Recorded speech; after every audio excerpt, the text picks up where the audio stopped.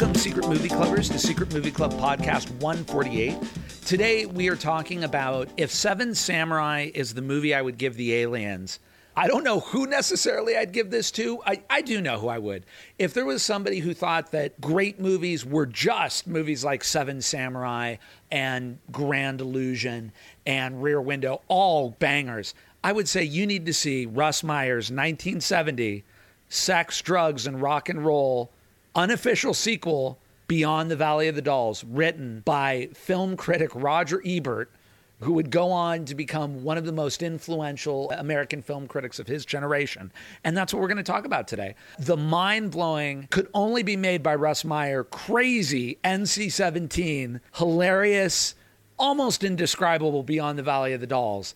And Roger Ebert, who is with us today. What's up? It's Daniel. Hey, gamers. It's me, Connor Lloyd Crews, the people's champion. Here with the guy who really freaks me out, Edwin Gomez. Hello, America. It's another day, another weird, strange, freaky podcast. And I guess I'm supposed to be here today, I guess. I don't know. By the time that you hear this, we're actually doing Fantasia 2000 for Josh Salisbury's birthday on 35 millimeter. Fantasia is one of my favorite Disney movies of all time, one of the great animated movies. Interestingly, many people don't know or forget that Disney actually made Fantasia 2000 in the year 2000. That was actually Walt Disney's original idea, was every 7 or 8 years, Fantasia would be re-released with some of the episodes dropped and new episodes in. If you don't know Fantasia or never seen it, it's animated episodes to classical pieces of music or orchestral pieces of music.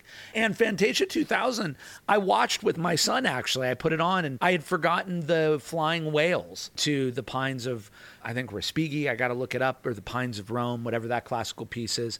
But it was beautiful. And Craigie and I were watching it at 6 a.m, and it made me very happy. Come see that on 35 millimeter. Then it's actually an animated weekend. Saturday and Sunday, we're doing Cowboy Bebop the movie and Ghost in the Shell. Saturday is sold out. Sunday is almost sold out. So almost certainly when you hear this, it'll be sold out. But this is Connor cutting in from the future, where we've actually added a third screening Monday, May 1st, which is only halfway sold out as of this episode's release. We're doing our Secret Movie Club filmmaking workshop May 3rd. If you've got a script, submit it to us at community@secretmovieclub.com. It just has to be under 5 pages and 4 characters. If it's 5 pages and 4 characters, you're good. And anything under that, you're good. But don't give us a 20-page scene with 30 characters. You're not good.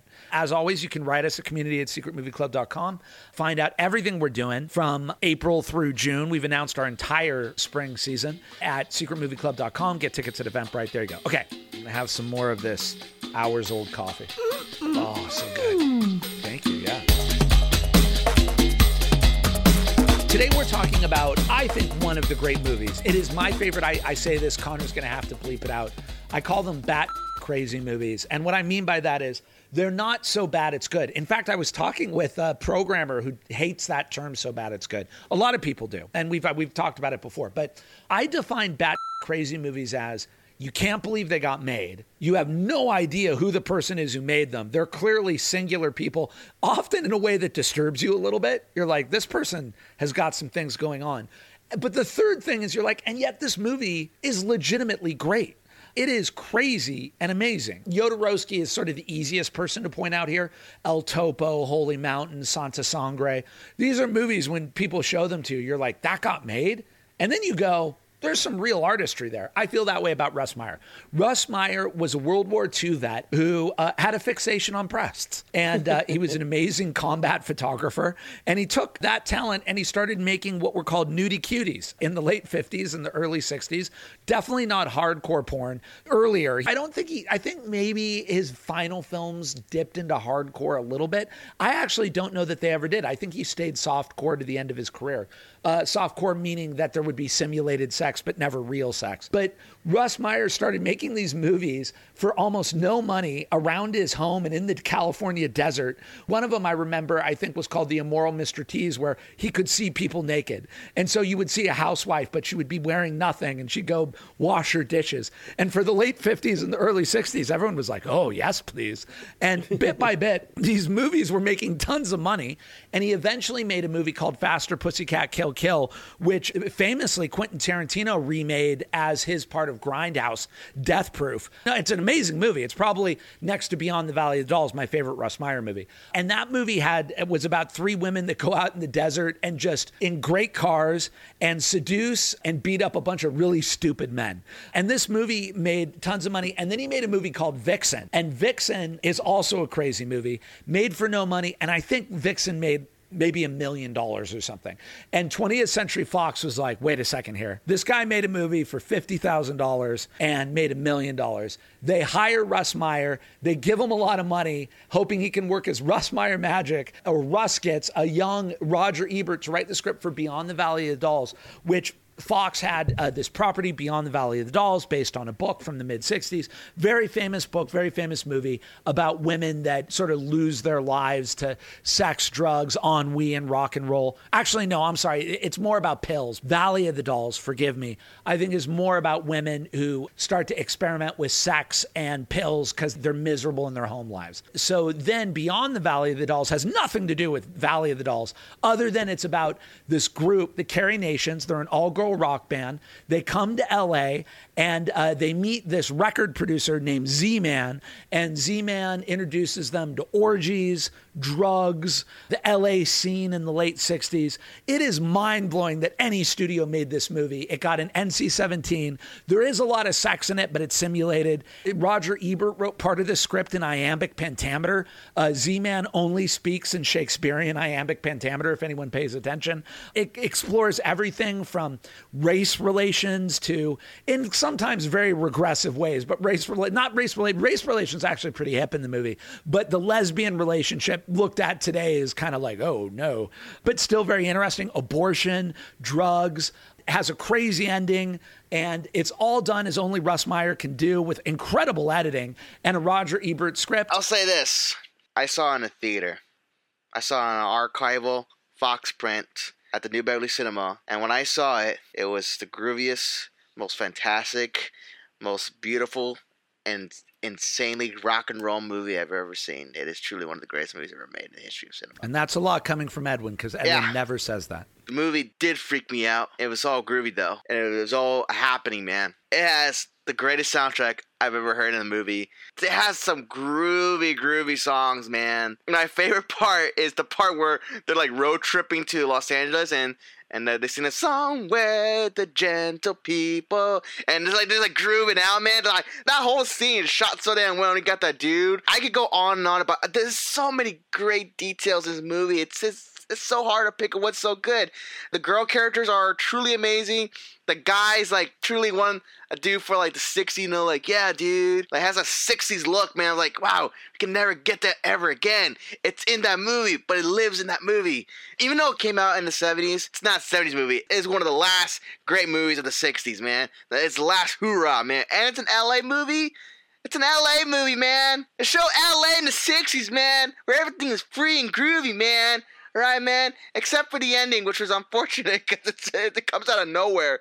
Damn, it has an incredible fast pace that no other movie has ever done before. Scorsese has admitted that the sequence where the guy sleeps with the girl in the back of the Rolls Royce, and they go, Royce, Bentley, Rolls Royce, Bentley, and all that editing, Scorsese has said that editing has actually influenced him. See, there you go, man. And also the poem that they give when they introduce LA.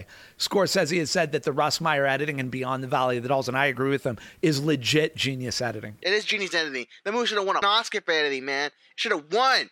It should have won for everything, man. It was groovy, man. I've never seen Edwin this effusive. It was a time when everything is free, Whoa, Edwin's man. gonna explode. Okay? He's gonna transcend. Free. And you didn't f***ing show it, you bastard. We are showing it on 35 from an Academy archive print. Daniel. Daniel. When are we gonna get that print? When are we gonna get that print? What the print?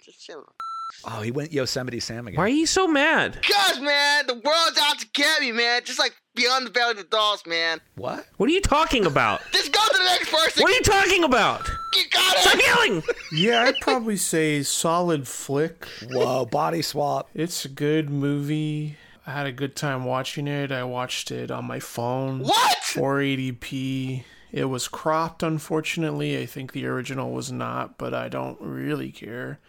Oh, no, I love this thing. I sort of feel like Edwin captured the magic of it. It is sort of a singular little piece of thing. The Roger Ebert connection is the craziest thing, because what I associate his writing, his best writing with, and what he focuses on in a screenplay thing is sort of exist in here, but would also still only get like a 3 out of 4 from him, which I love.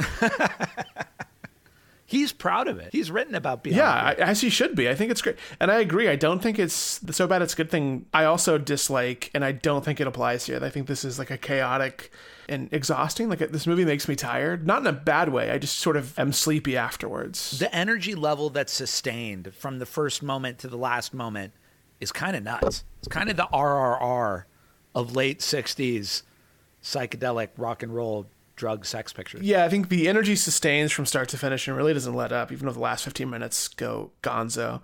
It feels like a party, and the amount of characters that it's focusing on, and the fact that it's like fronted by this dope rock band who are good. I love when a rock band in a movie is good. There's no question of like, are they actually good? You sort of see them and you're like, they would have they would be signed to a label. They're quite impressive. Meyer's such a singular filmmaker, and his style works with what he's putting on the screen.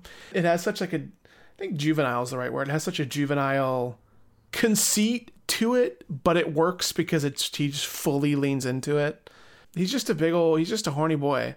Gets to do that with a ton of money for some reason. I don't think that'll ever quite happen again, but I also love the general idea of it, sort of about, making it in Hollywood to a degree, and it's this sort of melodrama. But if you were to pair it with other movies that are about the same thing, it would be like a very difficult thing to pair with in a great way. I'm probably free associating incorrectly, but it looks like Connor's still behind him. I'm sure it's not, but it reminds me of Babylon, Damien Chazelle's Babylon. And I'm just curious, I haven't seen Babylon, so I can't really speak from experience, but wasn't that also kind of Hollywood excess pushed to extreme? Though his Babylon is sort of a very negative, I think the movie's really good, but I think it's a very negative critique of the idea of that type of excess. It leans into it, but also I think paints a this was bad type of thing. Just side note, the Beastie Boys quote Beyond the Valley of the Dolls. Reefer, the lawyer character, that's on one of their tracks. So this is my first Russ Meyer rodeo.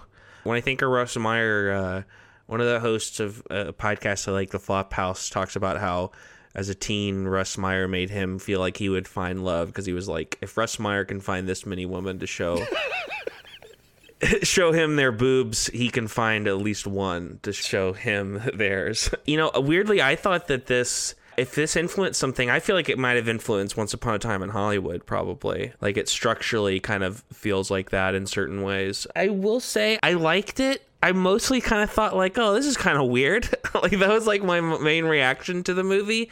It was like frantic in a way that I didn't really enjoy. Did you watch it on your own? I did watch it on my own. It did, like, at home. Maybe watching it in a theater with other people would elevate it. I did find it like I had to pause it a couple of times because I was like, I need this movie to calm down. I was no. That's not supposed to calm down. It's supposed to keep going and blow your damn mind Edwin, away, Connor. did you do 5 bumps of coke before this podcast? What's going on? No, I with didn't you, have any buddy? coke at You're all freaking whatsoever. me out. You're freaking me out, man. Edwin, I've never seen you at this energy level at noon. Because it's Beyond the Valley of the Dolls, man. One of the greatest movies ever made, man. Okay, man? Yeah, Connor, keep going. Sorry. All right, if I'm allowed to continue. It was like frantic in a way because there is a lot of really good editing. There's a lot of like match cuts that I really like. Like, I like the taxi fare thing cutting to the record press is really great. But it also felt like there's like bits missing almost, where like a character would be like, let's go have a conversation. It'd be like shot of a character, let's go have a conversation over here. And then it cuts to the reverse shot, but they're in the conversation over there already. And I was like, wait a minute. Like, all the close-ups are in the movie and all the wide shots are in the movie, but there's no other shots in the movie. Oh, yeah. Russ, don't do that. Then the end of the movie doesn't really make any sense, and the sexual politics of it aren't great. That's to say the least. Let's set that up real quick. So as the movie develops, there's these 3 girls and there's their manager. The band, the Carrie Nations. One of the girls turns out to be a lesbian, and all of the girls end up kind of falling into relationships with different guys, or in her case, a woman. The band member who's a lesbian ends up getting, I guess, raped by the manager, who then later on goes on to try to commit suicide on live TV, but he only becomes paraplegic in a wheelchair. Then at the end of the movie, the Z-Man character is trying to seduce the guy who's dating one of the other girls. Yeah, the like boy toy Adonis guy. Z-Man is revealed to be, as the movie states it, a woman in drag, who I guess it's kind of framed as jealous of these women or something like that. And he ends up killing the boy toy. He ends up killing both of the lesbians. All the other characters show up, and the rapist falls and now can walk again, and it's a happy ending. And then they all get married. Whatever, the modern politics of it, just even in the context of the time, I don't know if that dude deserved redemption on that scale that the guy in the wheelchair gets, on top of the fact that none of it really makes any sense, and it comes out of basically completely out of nowhere the last like 20 minutes. Oh, and his butler turns out to be a Nazi. Yeah, or at the very least, has an outfit. Maybe it's like that guy that Clarence Thomas is hanging out with. He just appreciates Oh yeah, it. Just casually. Harlan Crow has like a signed Mein Kampf. Yeah, Yikes. yeah. It's for appreciation. Yeah, that's normal. People do that, and that's fine. I find myself having these conversations with people a lot where I realize that the way that I perceive and receive movies is different, I guess, like all of us. We all perceive and receive movies on different wavelengths. I saw this movie for the first time with an audience, which was a great way to see it. Many of us were seeing it for the first time, and the basic reaction was a lot of laughter and like, what? And it just kept like escalating as the movie went on. And we all kind of got attuned to its wavelength, and it kept trumping the Trump. Every time you were like, well, that must be the craziest thing that happens in the movie. Weirdly, the climax is the craziest thing that happens in the movie. And you are aware from the beginning that there's something politically, as you said, Connor, even in its own time, it feels wrong. A lot of the movie feels off and feels wrong. But because the whole thing feels like it's being made by somebody or by two people who are having a good time and are having a laugh. And in a way, I think the whole movie feels like it's exploring things, but at the same time, having fun at the expense of what it's doing. I have a blast. Like, there are things in the movie that I don't think I would ever do that I admire. Like how at that opening party scene at Z-Man's, the aunt character is there with the lawyer, and then her old boyfriend walks in, and within 5 seconds, they're basically like, where have you been? I've been thinking about you. I've been thinking about you. I think we want to get married. You've been out. And I was like, yeah, what? They just ellipsed 4 scenes, and just he walked in, and now they're in love again. I was like, great. And then there's that scene where I think she's the drummer, right? The African-American. She starts a relationship with a black guy who's going to school for law, but then he's so busy trying to make ends meet that she has an affair with a boxer who never wears a shirt and just always has a towel.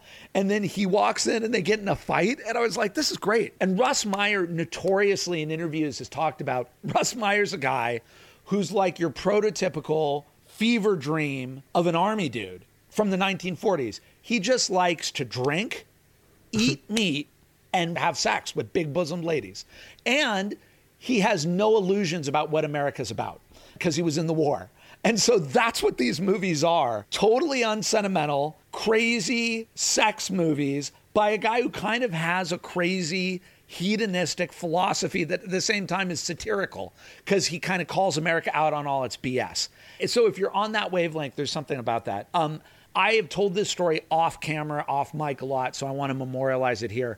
When I was an undergrad at USC in the late 90s, Russ Meyer was still alive, and I invited him to come speak, and he came.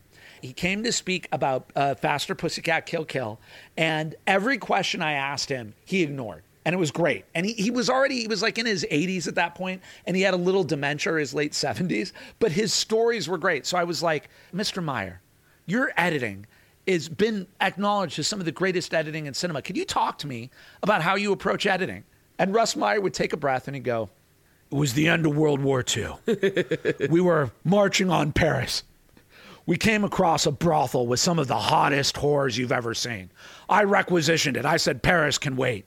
We had all this liquor brought in, and oh, what a week it was. Drinking, screwing, drinking.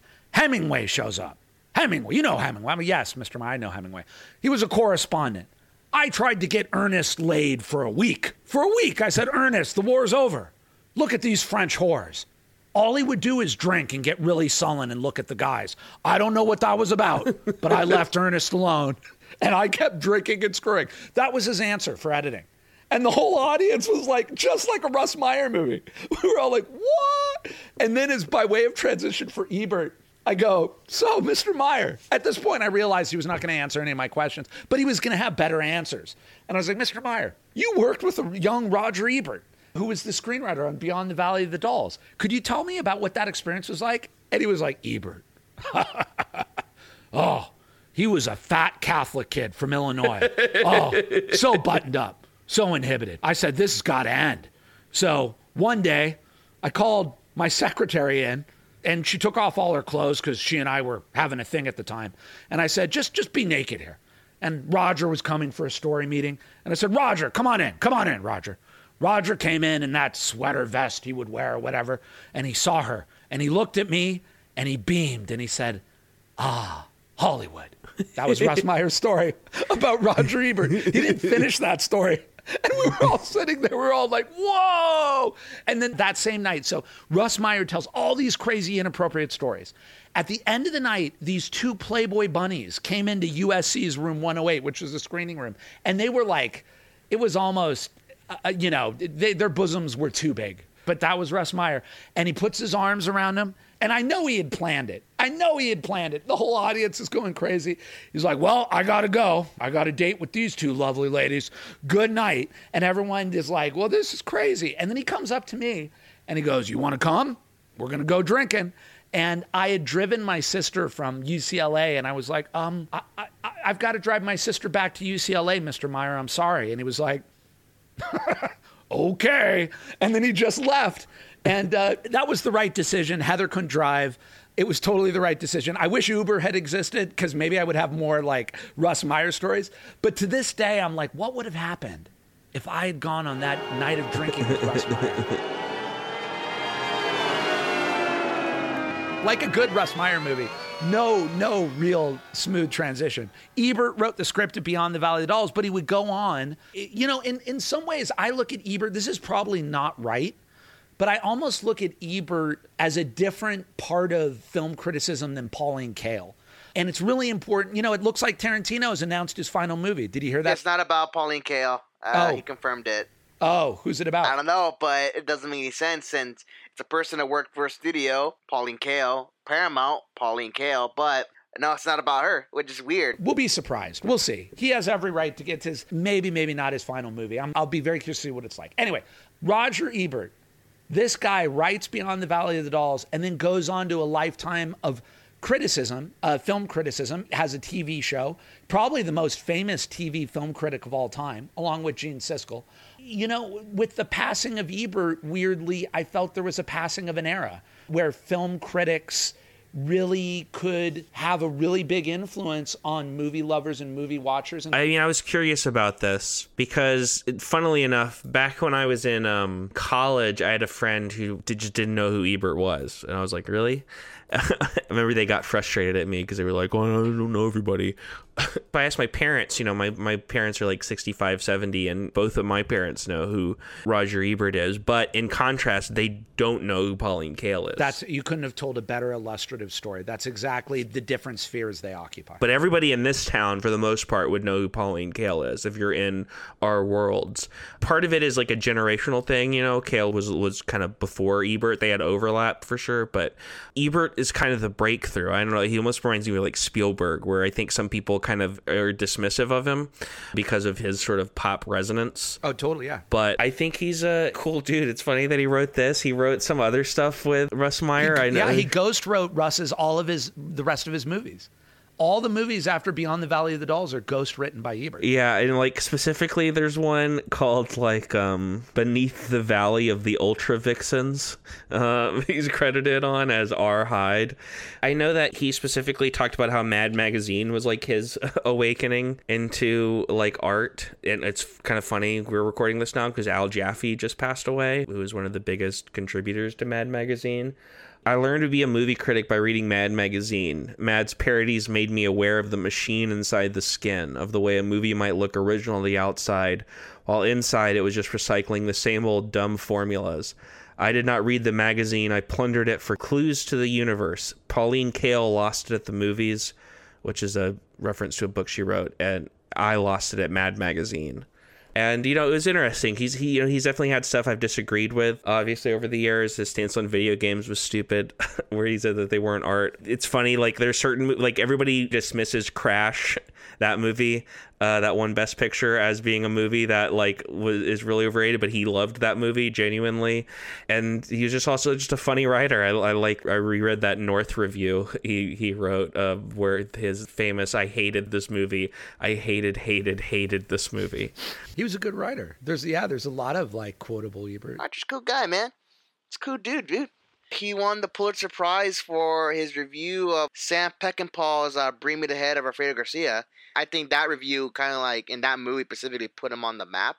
He gave a terrific review for Martin Scorsese's first movie, Who's That Knocking on My Door? For Bonnie and Clyde, he also review on that one, giving the praise it deserved. And and also there's a documentary about him called Life Itself, which is the most emotional documentary I've ever seen. It's truly a recommend watch if you want to know more about him. He's truly a humble man, and I teared up while watching the movie because it was so emotional of what his writing and his reviews has done for so many movies. Yeah, I agree. It's a great doc. He also, even though his wife did not want it, he gave the documentarians the ability to film him during his surgeries and as he was deteriorating, because he wanted people to see the truth, because he was such a filmmaker and a film lover that I think on some level he knew a movie's only good if it's truthful.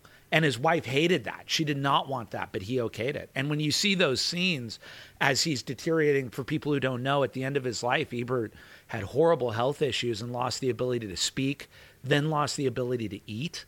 It was horrible. But he told a filmmaker, film it for your documentary. The filmmaker who actually had made Hoop Dreams, a movie that Ebert really championed. His favorite movie of the 90s. I went to film school in Chicago, and Chicago very proud of Native Son. Their connection to Roger Ebert and his work at the was it the Tribune? Chicago Sun-Times. Siskel was the Tribune. Regardless, I was there before he passed and then after, and it was really interesting.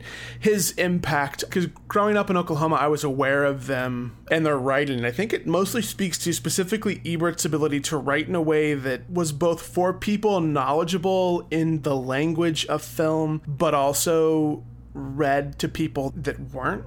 Not like an educated way, but in a way that made you feel like it was approachable, in a way that made you feel like it wasn't a club you weren't allowed into, if that makes sense. Because I think it's very easy in different cultural things to feel that you can't be included because there's so much work to be done. And I think film can feel that way in a gatekeeping way. And the way Ebert wrote about things made it feel accessible. I felt that, and then I think a lot of people did. I think that's why his program was so popular and why he has the legacy that he has. And it's so interesting too, because I think since he's passed, there's been through the internet this sort of turn against critics where criticism's been defined as inherently negative, and it's not. There's incredible writers doing incredible things, but I think there's been this way that things have been conveyed that because critics don't get it and this isn't for the critics, that type of odd mindset, or it's supposed to be this companion thing of if you're on the fence, or oftentimes I'll read stuff that because something I had no interest in seeing could win me over by someone's words about it.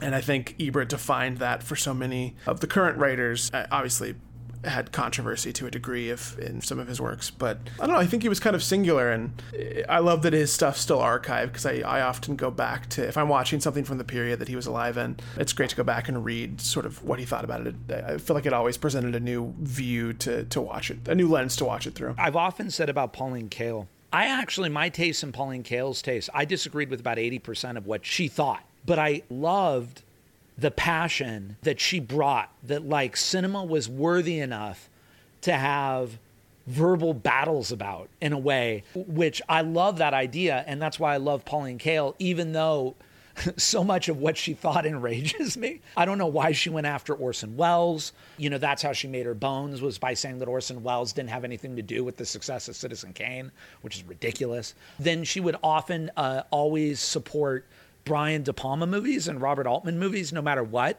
And I love Altman. But she would bag on Spielberg a lot. She would often consider him just a craftsperson and sort of poo-poo him as not really part of the 70s. And it would I'd get nuts. But in honesty, with me, being rigorous with myself, I'm the same with Ebert. There's a lot about Ebert where I agree with him, and then there's a lot with Ebert I'm like, I don't agree with that at all. And sometimes I feel like Ebert had a mission that I agreed with, but I think that sometimes he would go easy on movies that he should have been a little more hard on, and he would go hard on movies that I think maybe were better than he thought they were. But he was a good writer. He was a great writer. He loved cinema. One of the things I want to compliment Ebert on is he found, as Connor was saying, he would do this half-hour TV show with Siskel, and they would find ways to smuggle in reviews on international movies and art house movies and independent movies, along with their review of Return of the Jedi, or along with their review of Last Crusade, or along with their review of Titanic.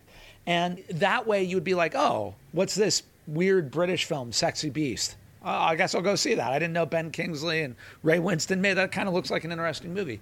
So I love Ebert, and I think what you said, Connor, is I do look at him as the Spielberg of film critics. And he wanted to. He did occupy very much. He fully embraced mainstream pop culture communication, but there was an integrity. And I think since his passing especially, we all sense it. And it's interesting. I heard this podcast, if people want to listen to it, New York Times The Daily, just a week or two ago. By the time you hear this, it'll be a month old or so, where A.O. Scott, the head film critic of the New York Times, is leaving. He did like an exit interview. And he said, I just can't do it anymore. I could do it if every now and then there was an exciting movie coming out of America. Said, look, I could watch 30 of the others if there was one or two of the really interesting, what's this, movie's trying to do something, movies that I remember growing up on from the 60s, 70s, and 80s. But he said, that's not the ratio anymore. For me, it's like I got to watch 99 of these things, these IP movies, to get one movie. And so I'm going to go into book. Now, I disagree with him. I actually think that we need film critics, especially now, to talk about movies like the Bowie movie or RRR, or things that are happening in international cinema or indie cinema, or, I don't feel that way.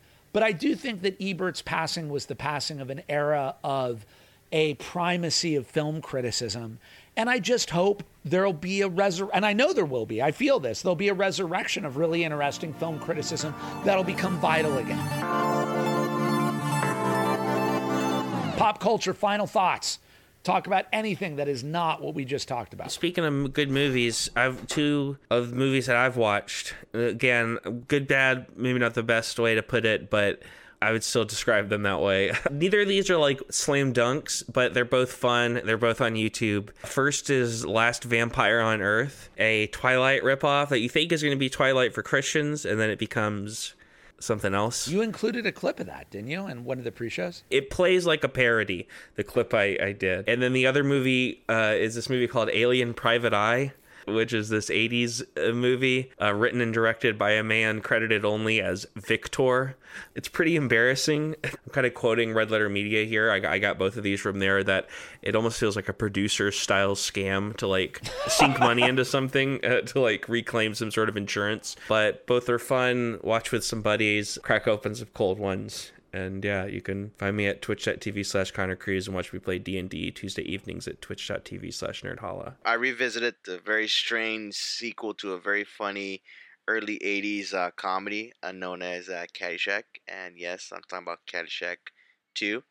It's not that bad. It's not great. It's a terrible movie, but Jackie Mason is pretty hilarious, and Chevy Chase is also hilarious, and that's about it. I also revisited the movie American Made. Actually, first time watching American Made with Tom Cruise, and I wish Tom Cruise did more rated R movies. I wish he did more of that, because he was really good in this movie. Probably one of his very underslept performances. I've been thinking about Tom. I mean, I know we already did a podcast on him. He's such a weird dude, because when he commits to a Magnolia or an American Made, you're like, oh, he works in these too. Yeah, he did. This one was kind of I kept seeing clips on surprisingly on TikTok, and so you know what, I'll just buy it on me. When I did, I watched it, wow, this is actually pretty damn good. To show how up the U.S. government was in the 80s.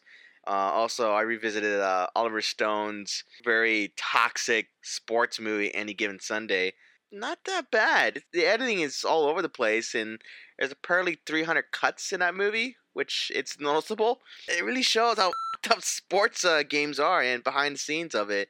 It's really effed up. Al Pacino gives a great performance.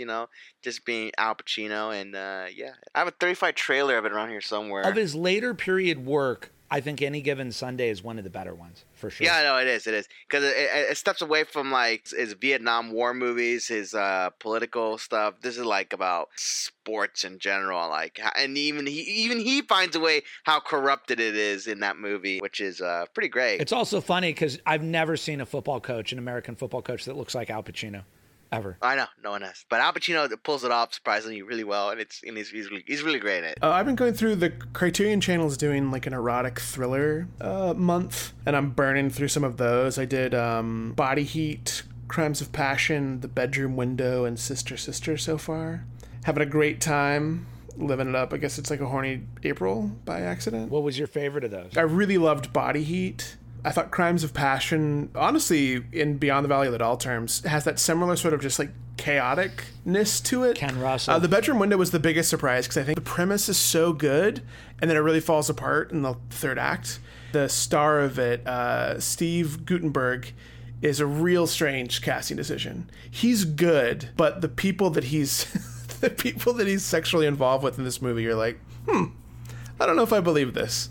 With respect to him. You mean that the Gutenberg could attract the people of the choir? I assume with what his career, what his usual casting stuff was, it's interesting that this was for him. And then I also went to go see the Super Mario Brothers movie. I got to take Craigie. What's your review? It is a TikTok fever dream of your attention span is never tested because no shot lasts more than a few seconds. But it's really entertaining. It's made for adults in that there's a ton of references you're going to get if you played the stuff, but it is so curated towards kids in a way that's both lovely and frustrating as an older audience member.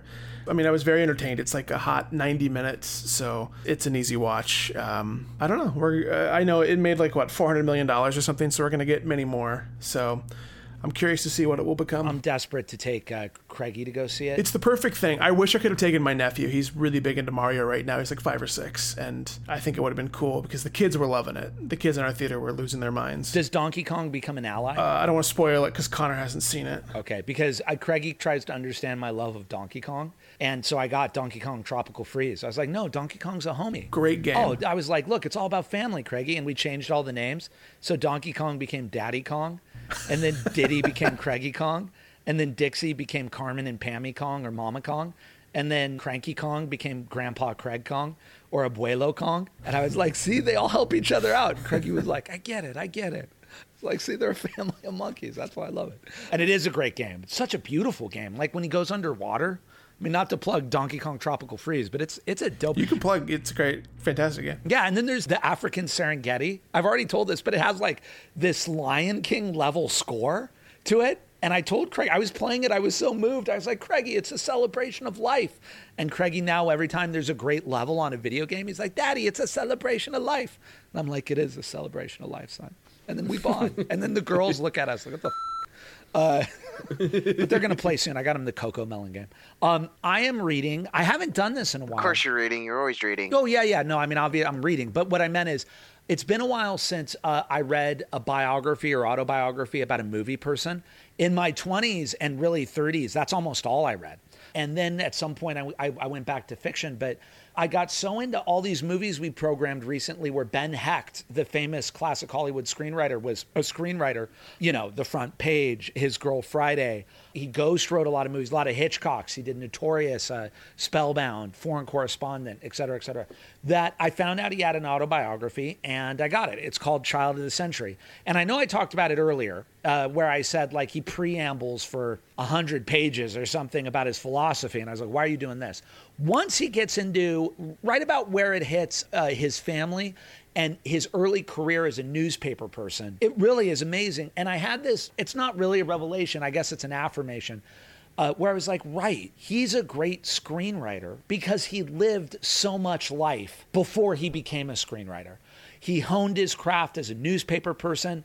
He was a foreign correspondent in Germany in World War I. He just saw all this human nature, and he poured all of that into his scripts, like characters that he had met and cataloged. And it just affirmed for me that I think some of the best movie making is done by people who do a lot of living, a lot of living and a lot of reading. So if you get a chance, Child of the Century, Ben Hecht, it's really fascinating. You got to wade through the first 80 pages, though, man. I don't know why his editor was like, hey, let's put the philosophy at the end. Let's kind of just dive headfirst into your great anecdotes. But I waded through it. It's kind of like Lord of the Rings Fellowship, where you got to spend all that time before you actually start the adventure. It's some kind of test. And then you're like, here we go. So there we go. Secret Movie Club podcast 149 will be about, which I just screened and it held up, Martin Scorsese's Silence and Passion Projects. Silence was probably even more than Last Temptation, because the gestation period of Last Temptation was about 16 years. The gestation period of Silence was 25 years. And then we'll talk about passion projects. As always, this podcast was edited by our Chief Creative Content Officer, Connor Lloyd Crews. As always, just go to secretmovieclub.com, look at our calendar. You can get tickets at Eventbrite. If you have anything you want to write us about, write us at community@secretmovieclub.com. Also, I need to throw this in now in the pods. If you like what you hear, it would help us if you rate us on Apple Podcasts, Spotify Podcasts, anywhere you can give us a rating, we'd be grateful. If you don't like it, give us a bad rating. I mean, I'll deal with it. I'll try to up my game. But we do want to keep doing these podcasts, and we want to start branching out. And I have to be realistic that the only way we're going to branch out is if I make it a legitimate business model while maintaining our integrity. And the only way I can make it a legitimate business model is if we grow our audience. But only if you like what you hear. So if you like what you hear, give us a review. It helps us. Thank you. And there we go. All right, guys, I will see you next week. Have a great week. See you later. I love you, family.